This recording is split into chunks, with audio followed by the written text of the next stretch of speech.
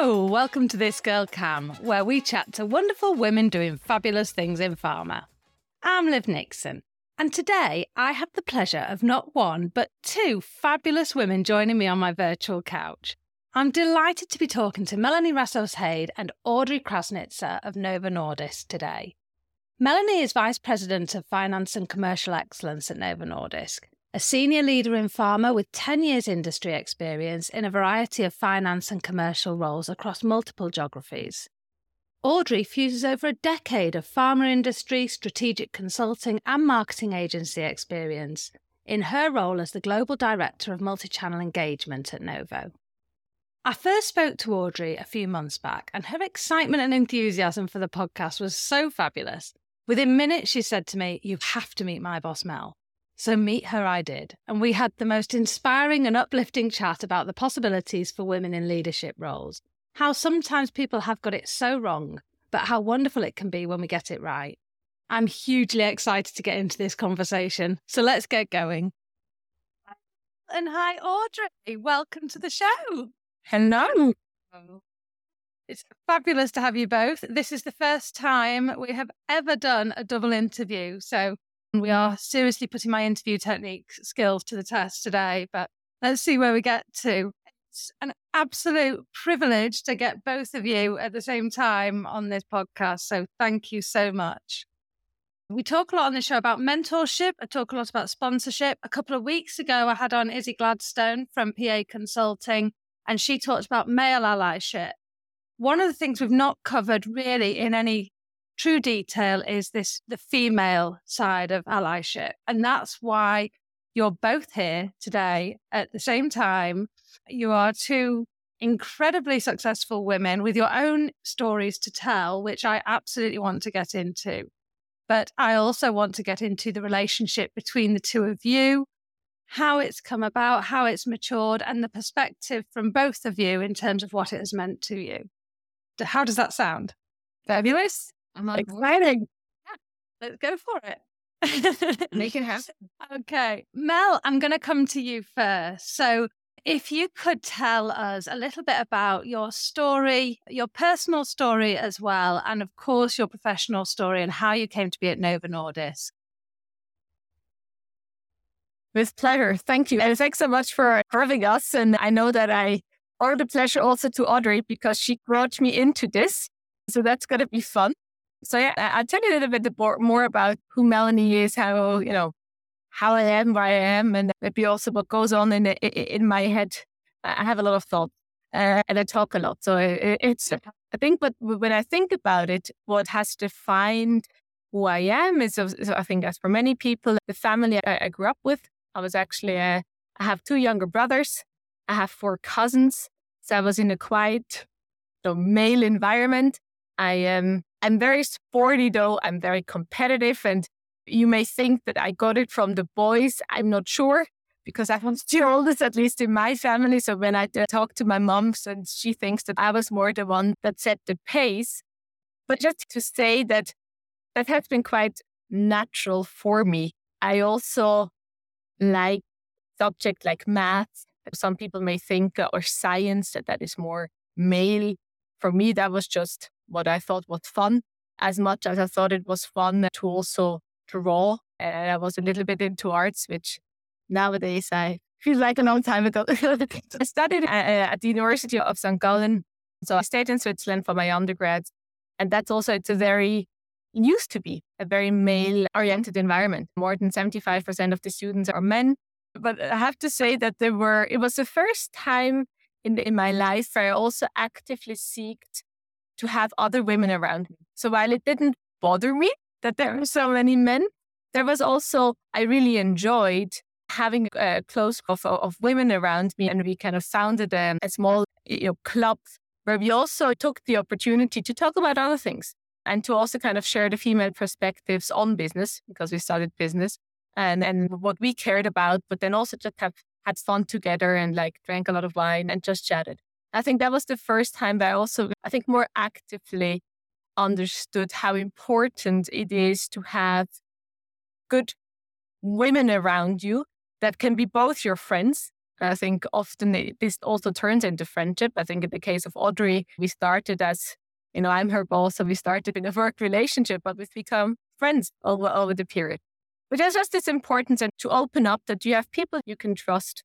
And I think that extended into my job. So I joined Novo Nordisk more than a decade ago in a finance traineeship. So I stayed with this more, you can say, more men-oriented environment. And it was funny when I joined, and I very shortly after there was the finance meeting where the top heads of the company from the finance organization, and I didn't know who they were. So I asked my boss at the time, who is that group? And he's like, that's the global finance leadership team. And I was like, interesting, you only have men.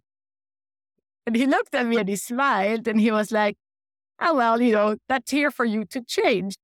And so I was like, it's a good ambition. And I didn't think so much of it. I didn't think whether it was up to me to change or whether there was a good reason why there were no women or not, but it was a fact.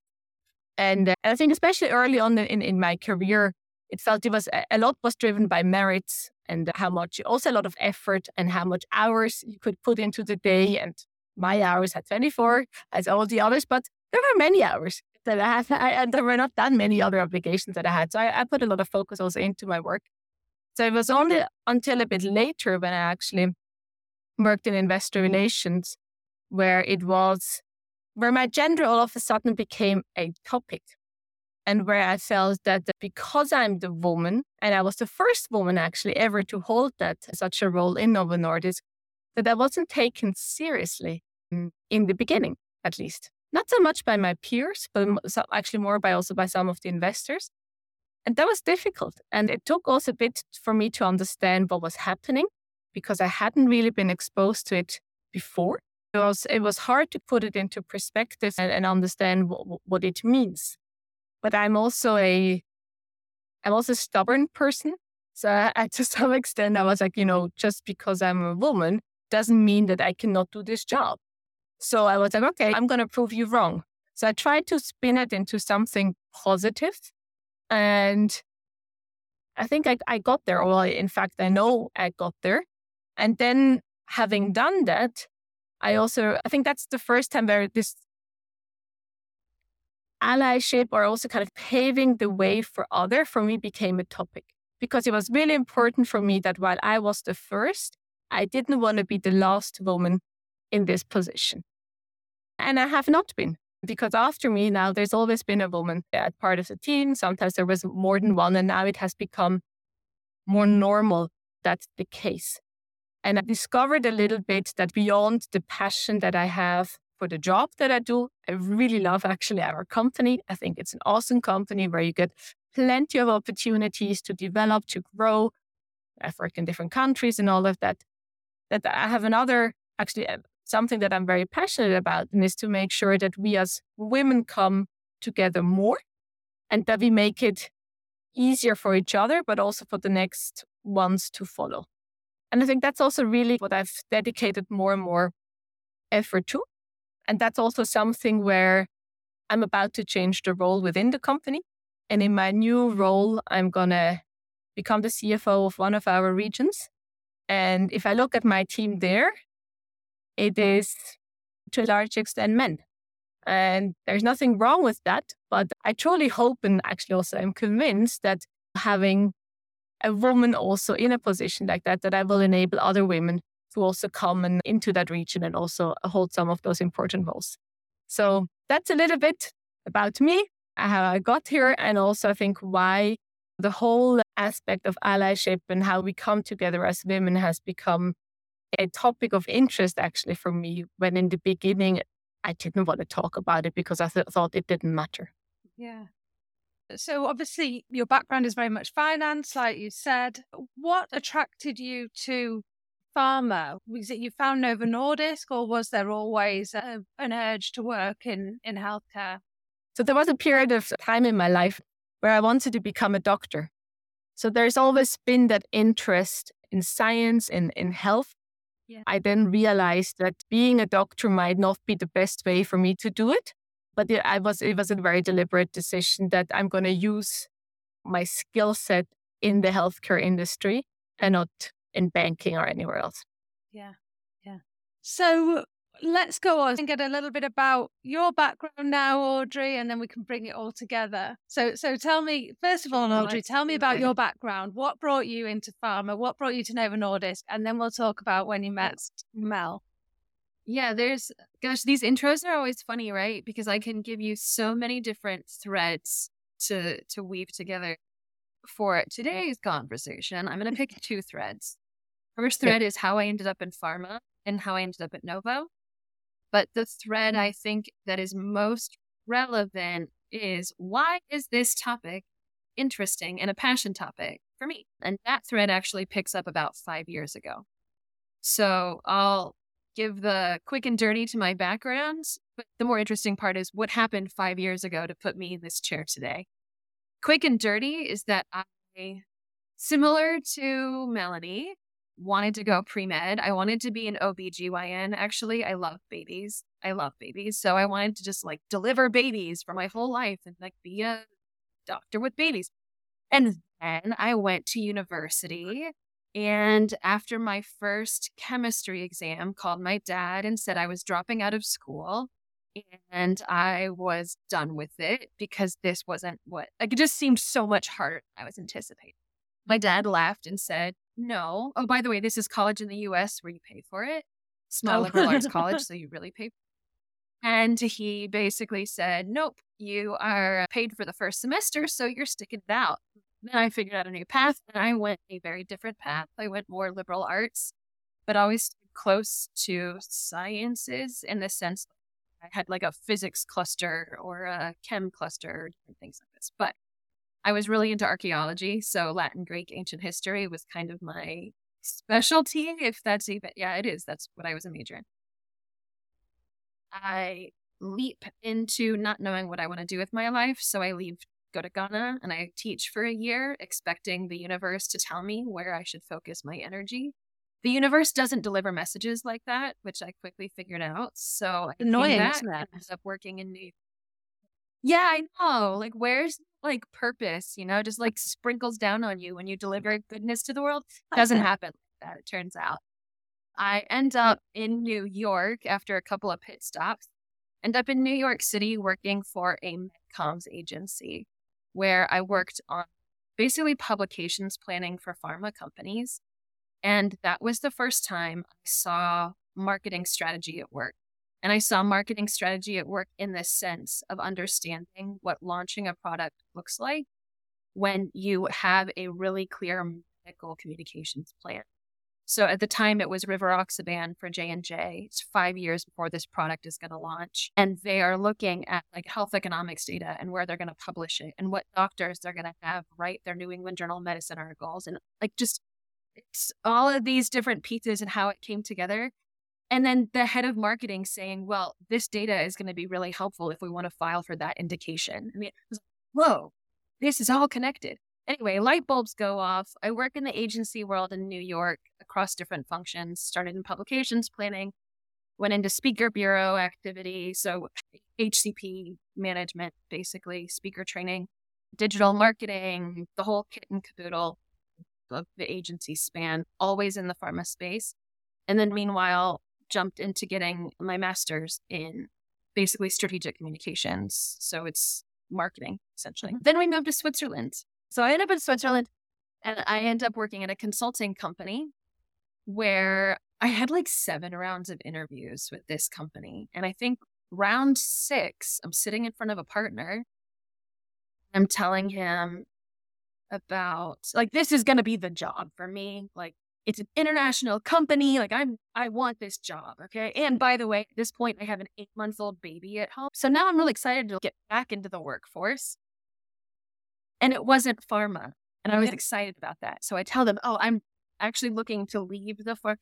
And they go, well, that's interesting that you say that because we're actually interviewing you specifically for our life sciences team. Now, what do you think? And I'm like, backpedal. So I say, well, my challenge with pharma isn't pharma. My challenge is that it's not changing. I have ideas. I see opportunities for change in how we're using digital marketing to engage our customers, but pharma doesn't do it. So it's stuck and I'm getting frustrated. So if you, consulting company, tell me you're also going to be an advocate for that conversation, I'm in. But if I'm going to have the same roadblocks I've had for the last 8 years of my agency experience, I'd like to explore other teams.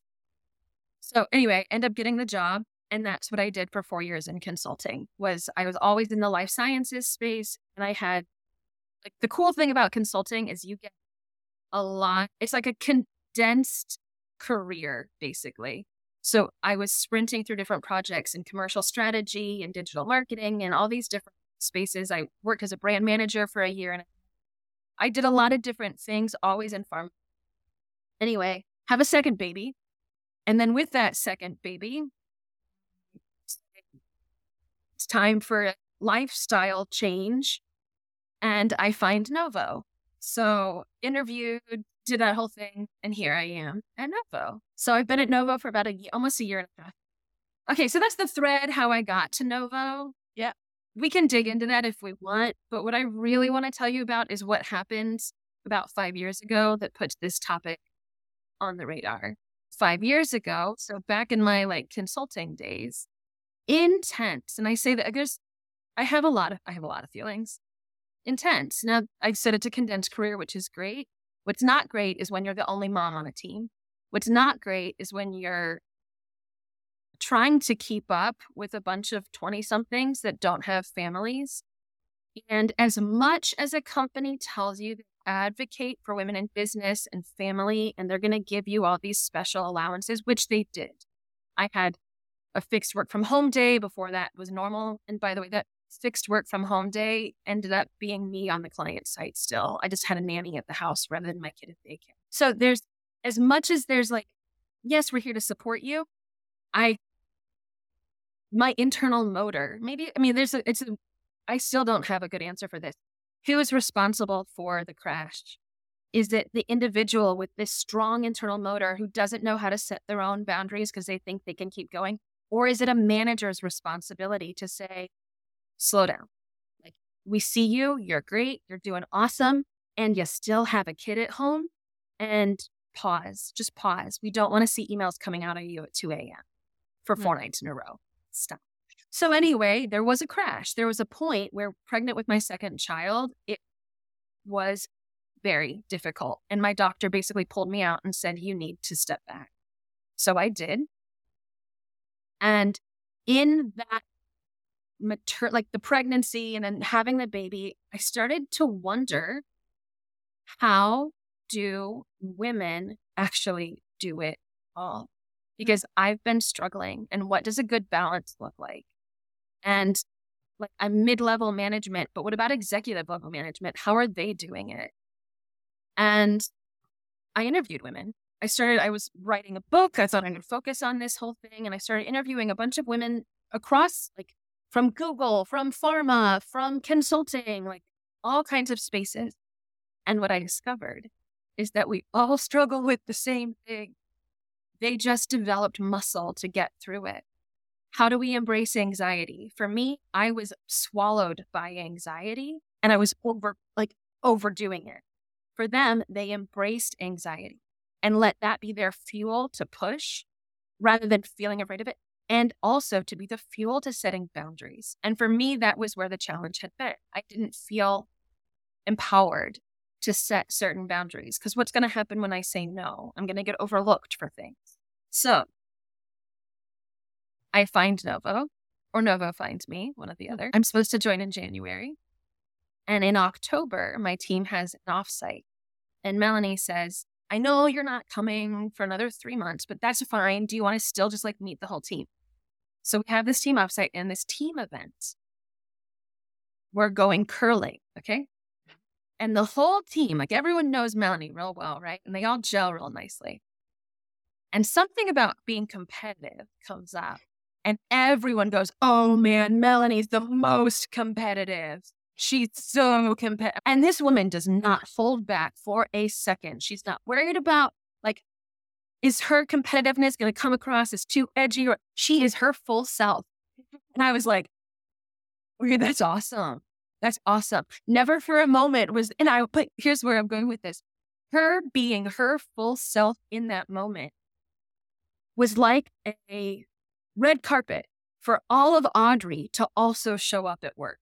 Yeah. And like, I can be competitive. I can set boundaries. I can do all these things. And not only is it okay, it's welcome. It's a please do it, because we all do our best when we bring our best. And that was like, for me, it's just been this, like when we talk about female, it's being our best selves, our full selves, because that opens the door for the other women ahead of us, next to us, behind us, to also bring their full self. And we all kind of need, even these executive women that I was interviewing during my maternity leave, there were still moments where they're asking themselves the same questions that my insecure self had been asking. Yeah. And it's like, I mean, that's why this community is so important. It's because you need a safe person to say, I'm not too much right there, am I? No, you're not too much. You are spot on. Keep bringing it. For me, sometimes that's it. But men also need that kind of like diplomatic cushioning every now and again, so it's more just, I'll pause there. That's my spiel. That's how I ended up where I am. That's why I love this topic. And that's also why I wanted to bring Melanie into this conversation, because it is like, what does it look like when we bring our full self to work? The contrast from where you were to where you are now, I think is pretty spectacular. So just before we dig into that a bit more, I need a clearer picture of your family setups now. So are you both married with Melanie? Do you have children as well? Are you married? What does your life away from work look like? Yes, I am married happily with Philip, and we have 2 young boys. They are 3 and 4.5. And they definitely inherited my level of energy. So Audrey's kids are a similar age, so we also hang out all together.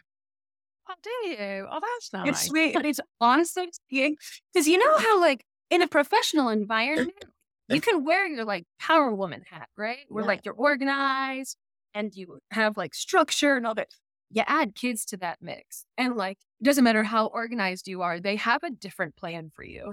Anyway, it's fun seeing and actually just being all the different well, for me with Melanie, it's great because it's just like, she sees me in work. She sees me as a mom, which was a thing I didn't bring at my consulting spot. I actually really wanted to hide that I was a mom. I didn't tell most clients for the first 1.5 years that I was a mom. I was afraid I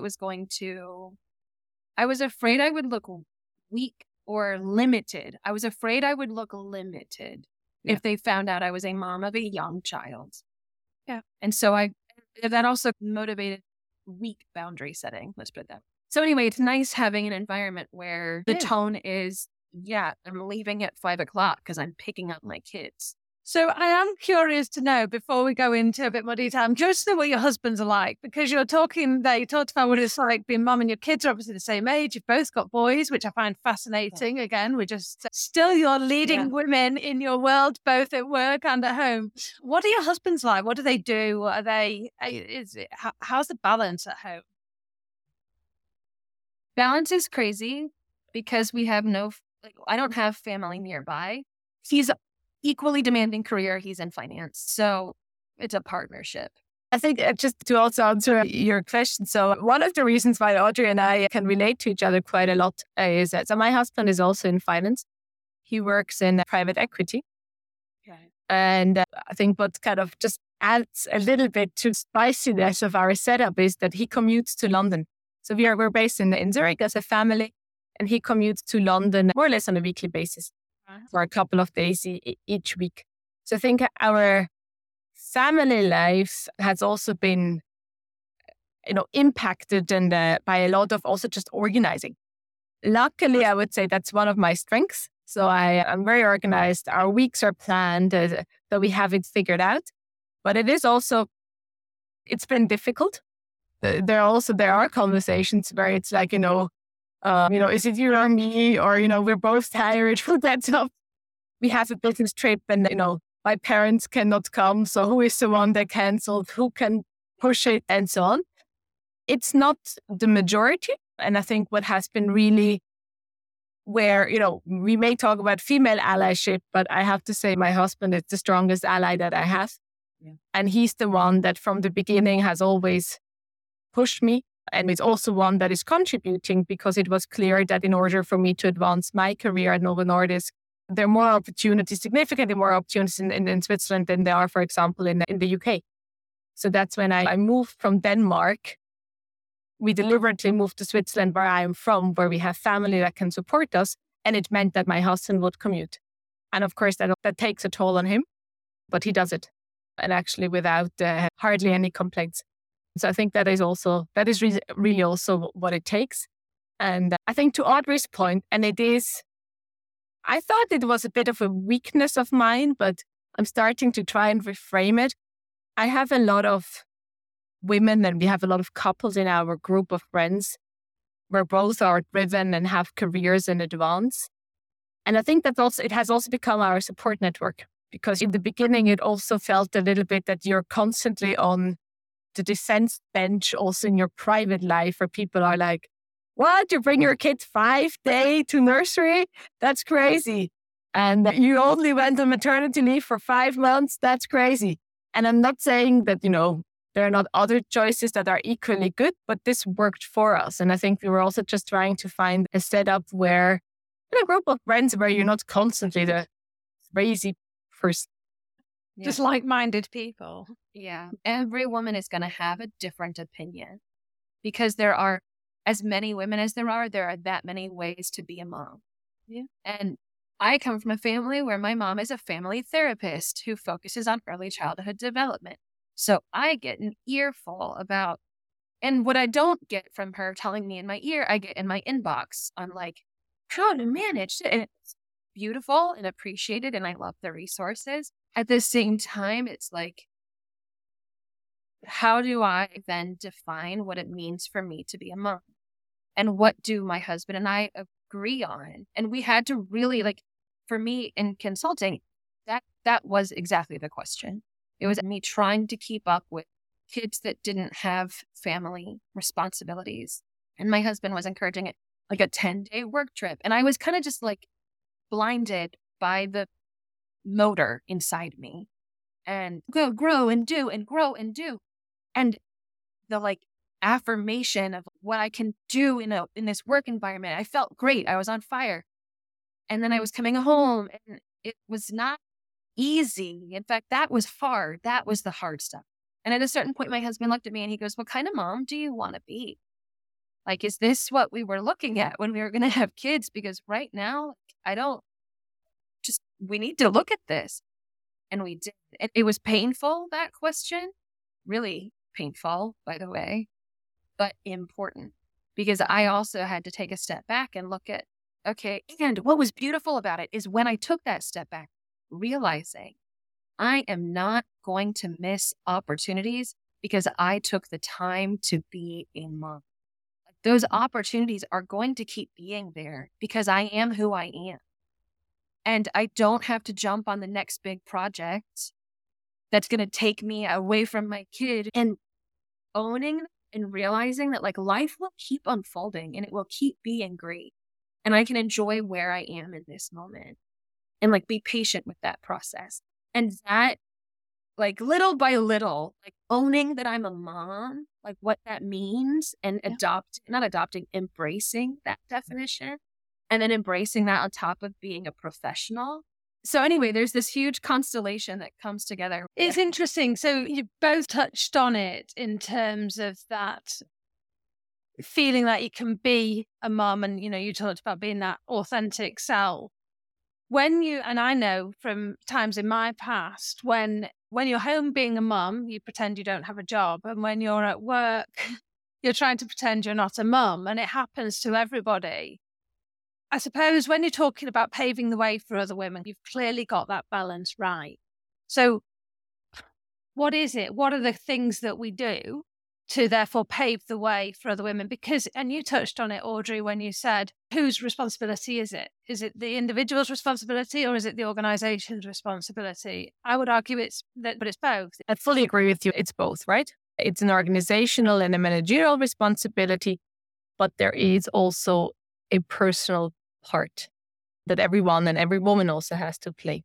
If we stay with the managerial and the organizational part, I personally believe, also from own experience, but I think also then see what we have been doing, there's some structural things that help. So, working from home and having working from home as something that is recognized to be normal, okay, everyone does it. And it's not just, the individual contributors, it's as much the exec that also does it, helps. Because it is easier to have a day or two where you can also work from home and juggle a few things on the private side as well. And I do it regularly. So my Thursdays, I work from home and it helps me to make my life work better. But I think there are other elements when it comes to, how long of maternity leave do we grant? Because not every country is as advanced as the Nordics, where you get up to a year paid. And I think that can also help.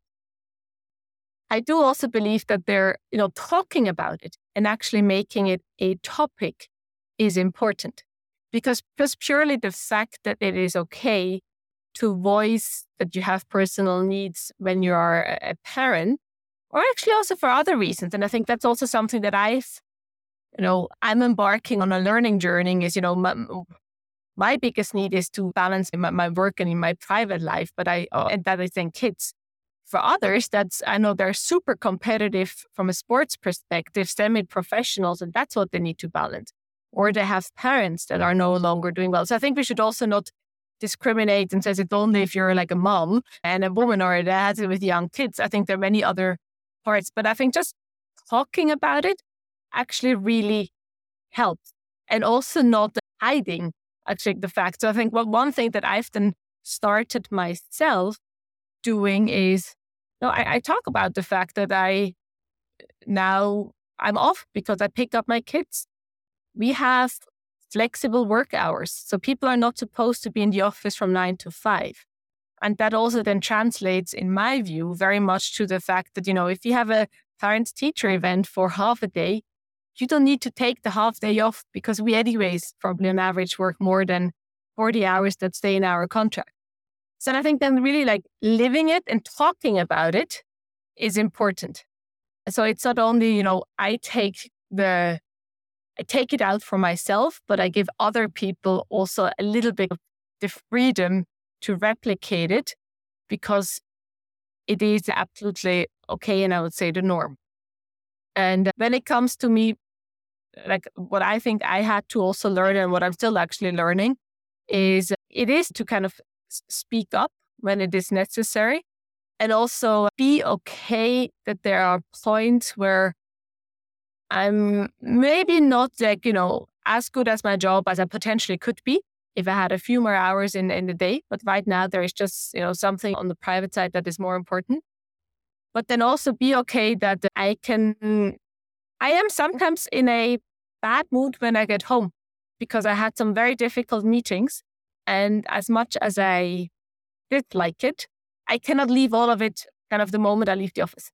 And that took a bit of time to also come at peace with myself, that I sometimes, I can bring some of that bad mood back home, and then it impacts my kids.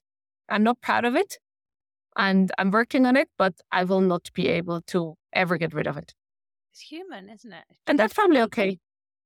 I think it's even if there were no kids in the picture. So like way before I had kids, I was living in Brooklyn. I had my cool agency life, whatever. I would come home. I had 2 roommates, really good girlfriends. Come home, and the first thing I would do, go to my bed. I would go to my bedroom and I'd close the door. And I don't normally just like change my clothes. If I had come home straight from work, I would change my clothes and just kind of chill. And then I would come out and socialize. And this was just what I did. A friend of my roommate, who was at the time like my sister, like we love each other. And she finally, after a year, commented on it. And she's like, Audrey, you just like storm in, you don't say hi to anybody, and you just go to your room and close the door. Like, why can't you just come and like sit in the living room and hang out? I hadn't even realized I did this. I needed time to take the day off and put the next part of the day on. And so even kids or no kids, I think it's human to need a transition time from like the one phase that we're in to the next phase. It's just, we have to sprint into, I think it's not a mom-dad thing. It's a caregiver thing. Like you can sprinting into the next level of responsibility. And I don't think we can wipe our day off. I can't wipe my day off so quickly. You have one life, right? And one that kind of, in the morning when I come, I would tell people kind of a story what happened with the kids while we had breakfast or some other funny anecdote. That's who I am. That's what I do. That's what defines me. That's what's on my mind. So I have absolutely no interest in hiding that. So that's what I talk about. And the same goes actually also the other way around. I'm very proud of what I have achieved at work, what I do at work. I think we work for a company that creates impact. So I want my kids to know that. They've been at our office multiple times. They know quite a few of my colleagues. So that they don't get what mommy does because like to them, like both of us, right? We have a computer and we like staring to the computer and are on the phone. So that seems like they take so much chance. And they know that we like what we do. Yeah. That's lovely that they come into the office. That's a very funny story on that. So that is, also very young mom trying to kind of convince everyone that I still got it. I got a call from daycare that I have to come and pick up my son. And I still had a meeting with my boss. And I was relatively new in that position. And I was like, I cannot just cancel on him because my child is sick. So I go and pick up my kid. I bring him to the office and then I tell my team, I was like, listen, I have a 30 minutes meeting with my boss. You take care of my toddler and we'll figure it out from there. So that's what that's the plan. I go and then he's very attentive. And then sometimes like, is that baby crying? And I'm like, yeah, but that would be mine. He's like, but what have you been doing? He's like, I know he's sick and, we had this meeting. So I thought I brought him back and he's like, oh, I want to meet him. So the meeting immediately, it never resumed that he just wanted to meet my son. Which was quite funny. That goes to show that, a lot of it was also in my head. And I probably could have just postponed the meeting, but I didn't allow myself to. So I love this story because you said it too, Melanie. Like it was early in that position, right?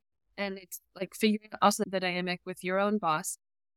And most importantly, what does it mean to be a mom?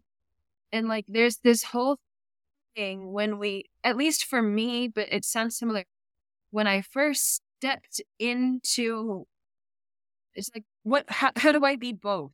How do I be both? And a lot of times it was like, especially it's like the things that you don't plan for, it's the sick kid piece. And it's like, how do I talk about it?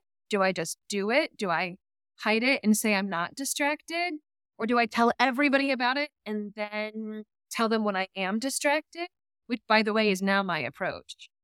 Now I'm just like, it is all out there. If I have a sick kid, I'm like, I'm home. I can take this call.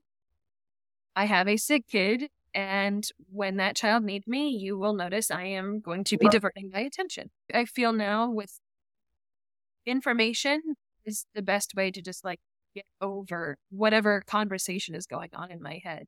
Because the conversation going on in my head is fear-based most of the time. Yeah. So just like get it out, clean it, and then move on. Yeah. So I think there's definitely something in the expectations that we have on ourselves versus reality there. Yeah. And, we talked before about whose responsibility it is.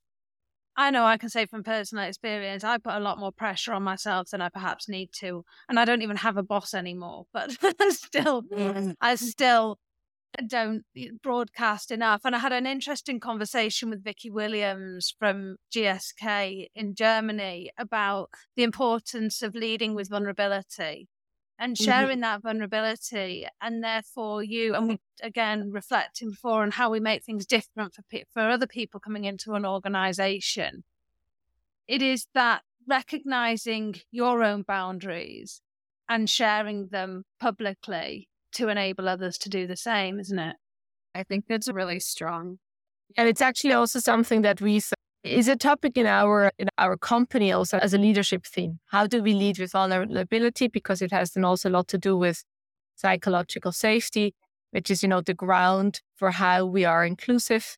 And a lot of that is obviously also required if we want to advance more diverse and as a consequence also more female careers.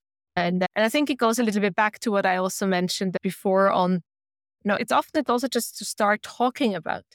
And when people used to ask me, but how do you all do it? I kind of was like, yeah, I know, we'll figure it out. It's okay.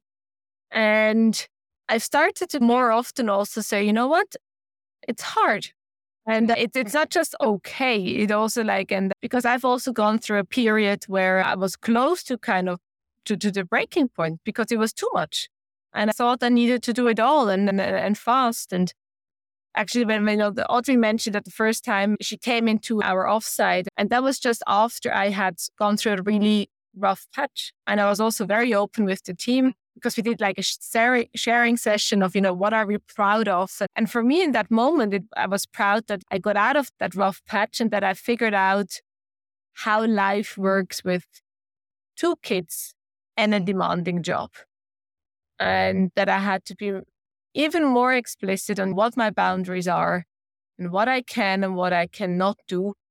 And what is interesting is that it didn't have negative consequences.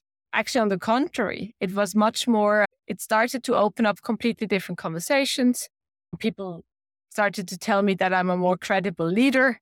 So a lot of it also got to say that sometimes it's in our own heads, but it is also influenced by what we were meant to believe on what it takes to be a leader, right?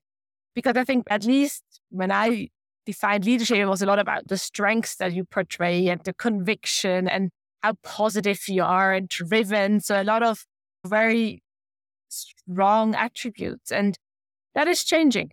And I think it's changing for the better. At least it's definitely changing for the better for myself. And that's why I really want to reinforce that message and get it out there because it has helped me so much. And I think there are others that will and can benefit from it.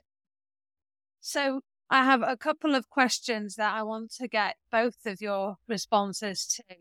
So the first one is I'd really like to know what advice you would go back, if you could go back in time, back to your 18-year-old self, knowing the path that was ahead of you, what advice would you give yourself? Okay, so I think I have 2 thoughts. One is advice that was actually given to me, and then one is how I would pull that through. The advice that was given to me was my dad at my first job. I have a big personality. Yeah, I take up space. And I didn't know how that was going to fit in my first job. And my dad, he basically goes, Audrey, you're a box of 64 crayons. Your job only needs 12 of them. So pick the crayons that you're going to deliver. So I was thinking actually today about this. There's a piece of that that's true. Very early on in my career, and for young women, very early on in their career, stay motivated, stay hungry, stay ambitious, and listen, watch, and learn. Because there's so much to absorb, right? Don't turn off don't even quiet it. Just lead with listening and then follow up with. So back to the crayons. Lead with your 12. Don't forget the rest of the box because eventually your power and strength comes in being that whole box of 64. It's just having the wisdom to know when you can start pulling out fuchsia and, I don't know, chameleon orange and whatever other colors are a little less conventional because they will have a place. So ultimately bring your whole self, listen long enough to know where your whole self is going to resonate with your audience. What about you, Melanie? It's actually, though, it sounds like the question that is obvious to ask, but I don't think it's less obvious actually to answer. You got me thinking. And I think for me, it is a lot also about trusting yourself and trusting your own intuition. And I'm not saying that I was like terrible at it, even though I have, an analytical job. So and I'm good at analyzing. I think I did often also listen to, does it feel right or not? But then also allowing voices around you that play to the not obvious facts, that kind of, what looks good on paper. So that can also reinforce maybe the intuitions that you may have on what works for you or doesn't work for you, to really then make your own path. And because I think we really all have our own story. And in hindsight, most of them make sense, but they're not so obvious. Of course, we all can try and be as strong as we can, but none of us can do it on our own, right? So I think surround yourself with people that are good for you and also let you bring out those not obvious things, reinforce it, and not try to put you into a box or a path that everyone else has walked over before. Yeah. And I mentioned that my husband commutes, and we've been together for more than a decade, and we've always had a commuter setup. And when I listen to it, it sounds crazy. If someone would have told me that this is how my marriage looks like, I would have told them, no way, this is never how I'm going to do it. This is not what I want. But we're very happy. And it's like, we're happy as a couple, we're happy as a family.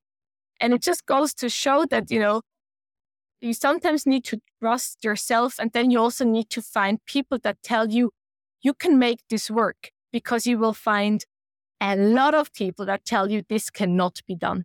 I do have another one, and that is not to be afraid to voice your ambitions. And when you think about it, it's a bit crazy, because you will ask a small kid, what do you want to become when you're older? And they can tell you anything from like a fireman to a pilot to an engineer. And you think, that's awesome, go for it. And then there becomes a point, at least for me, it was like that. As you progress, people start asking you, but what do you want to do? And I was afraid to answer that question. And then because I was afraid that if I told them that even maybe the next step or 2 steps ahead that I could envision I could do, that people would look at me with this, are you crazy? And I didn't want to get that look. So I would rather kind of go like, I'm not sure yet. I like to learn. I want to advance, but I'll stay curious. So it was very vague because I couldn't get challenged. And it took me a while because I had this thing, it's like, at some point I would like to become a country manager. And then I had a coach and he's like, okay, tell people. And so I started, and it was just so fascinating to see that the response was like, okay, interesting. So what is it that we would take to get you there? And so, there was a conversation. And so I think that's the other advice I would give my younger self. Yeah. Don't be afraid to kind of share what your dreams are. And when they are crazy, maybe you will get a laugh, but then you also know, okay, maybe that is crazy for now. But in most cases, maybe it's, there's a path that can get you there. So now when we've talked about like women in business, but let's talk women in leadership, that's what it looks like. And it's not just women to women, it's women in leadership, period. I have a couple of people that report into me, and I start with exactly that question. And one of them said, I want your job. And I said, awesome, come get it. Let's do it. And let's what are we going to do to get you there? I think we should be encouraging that kind of stretch mentality. It also helps us to define what are the rings on the ladder to help individuals build up to that. That is a role of a leader to grow their team. And if we do our jobs well, we also grow out of our role.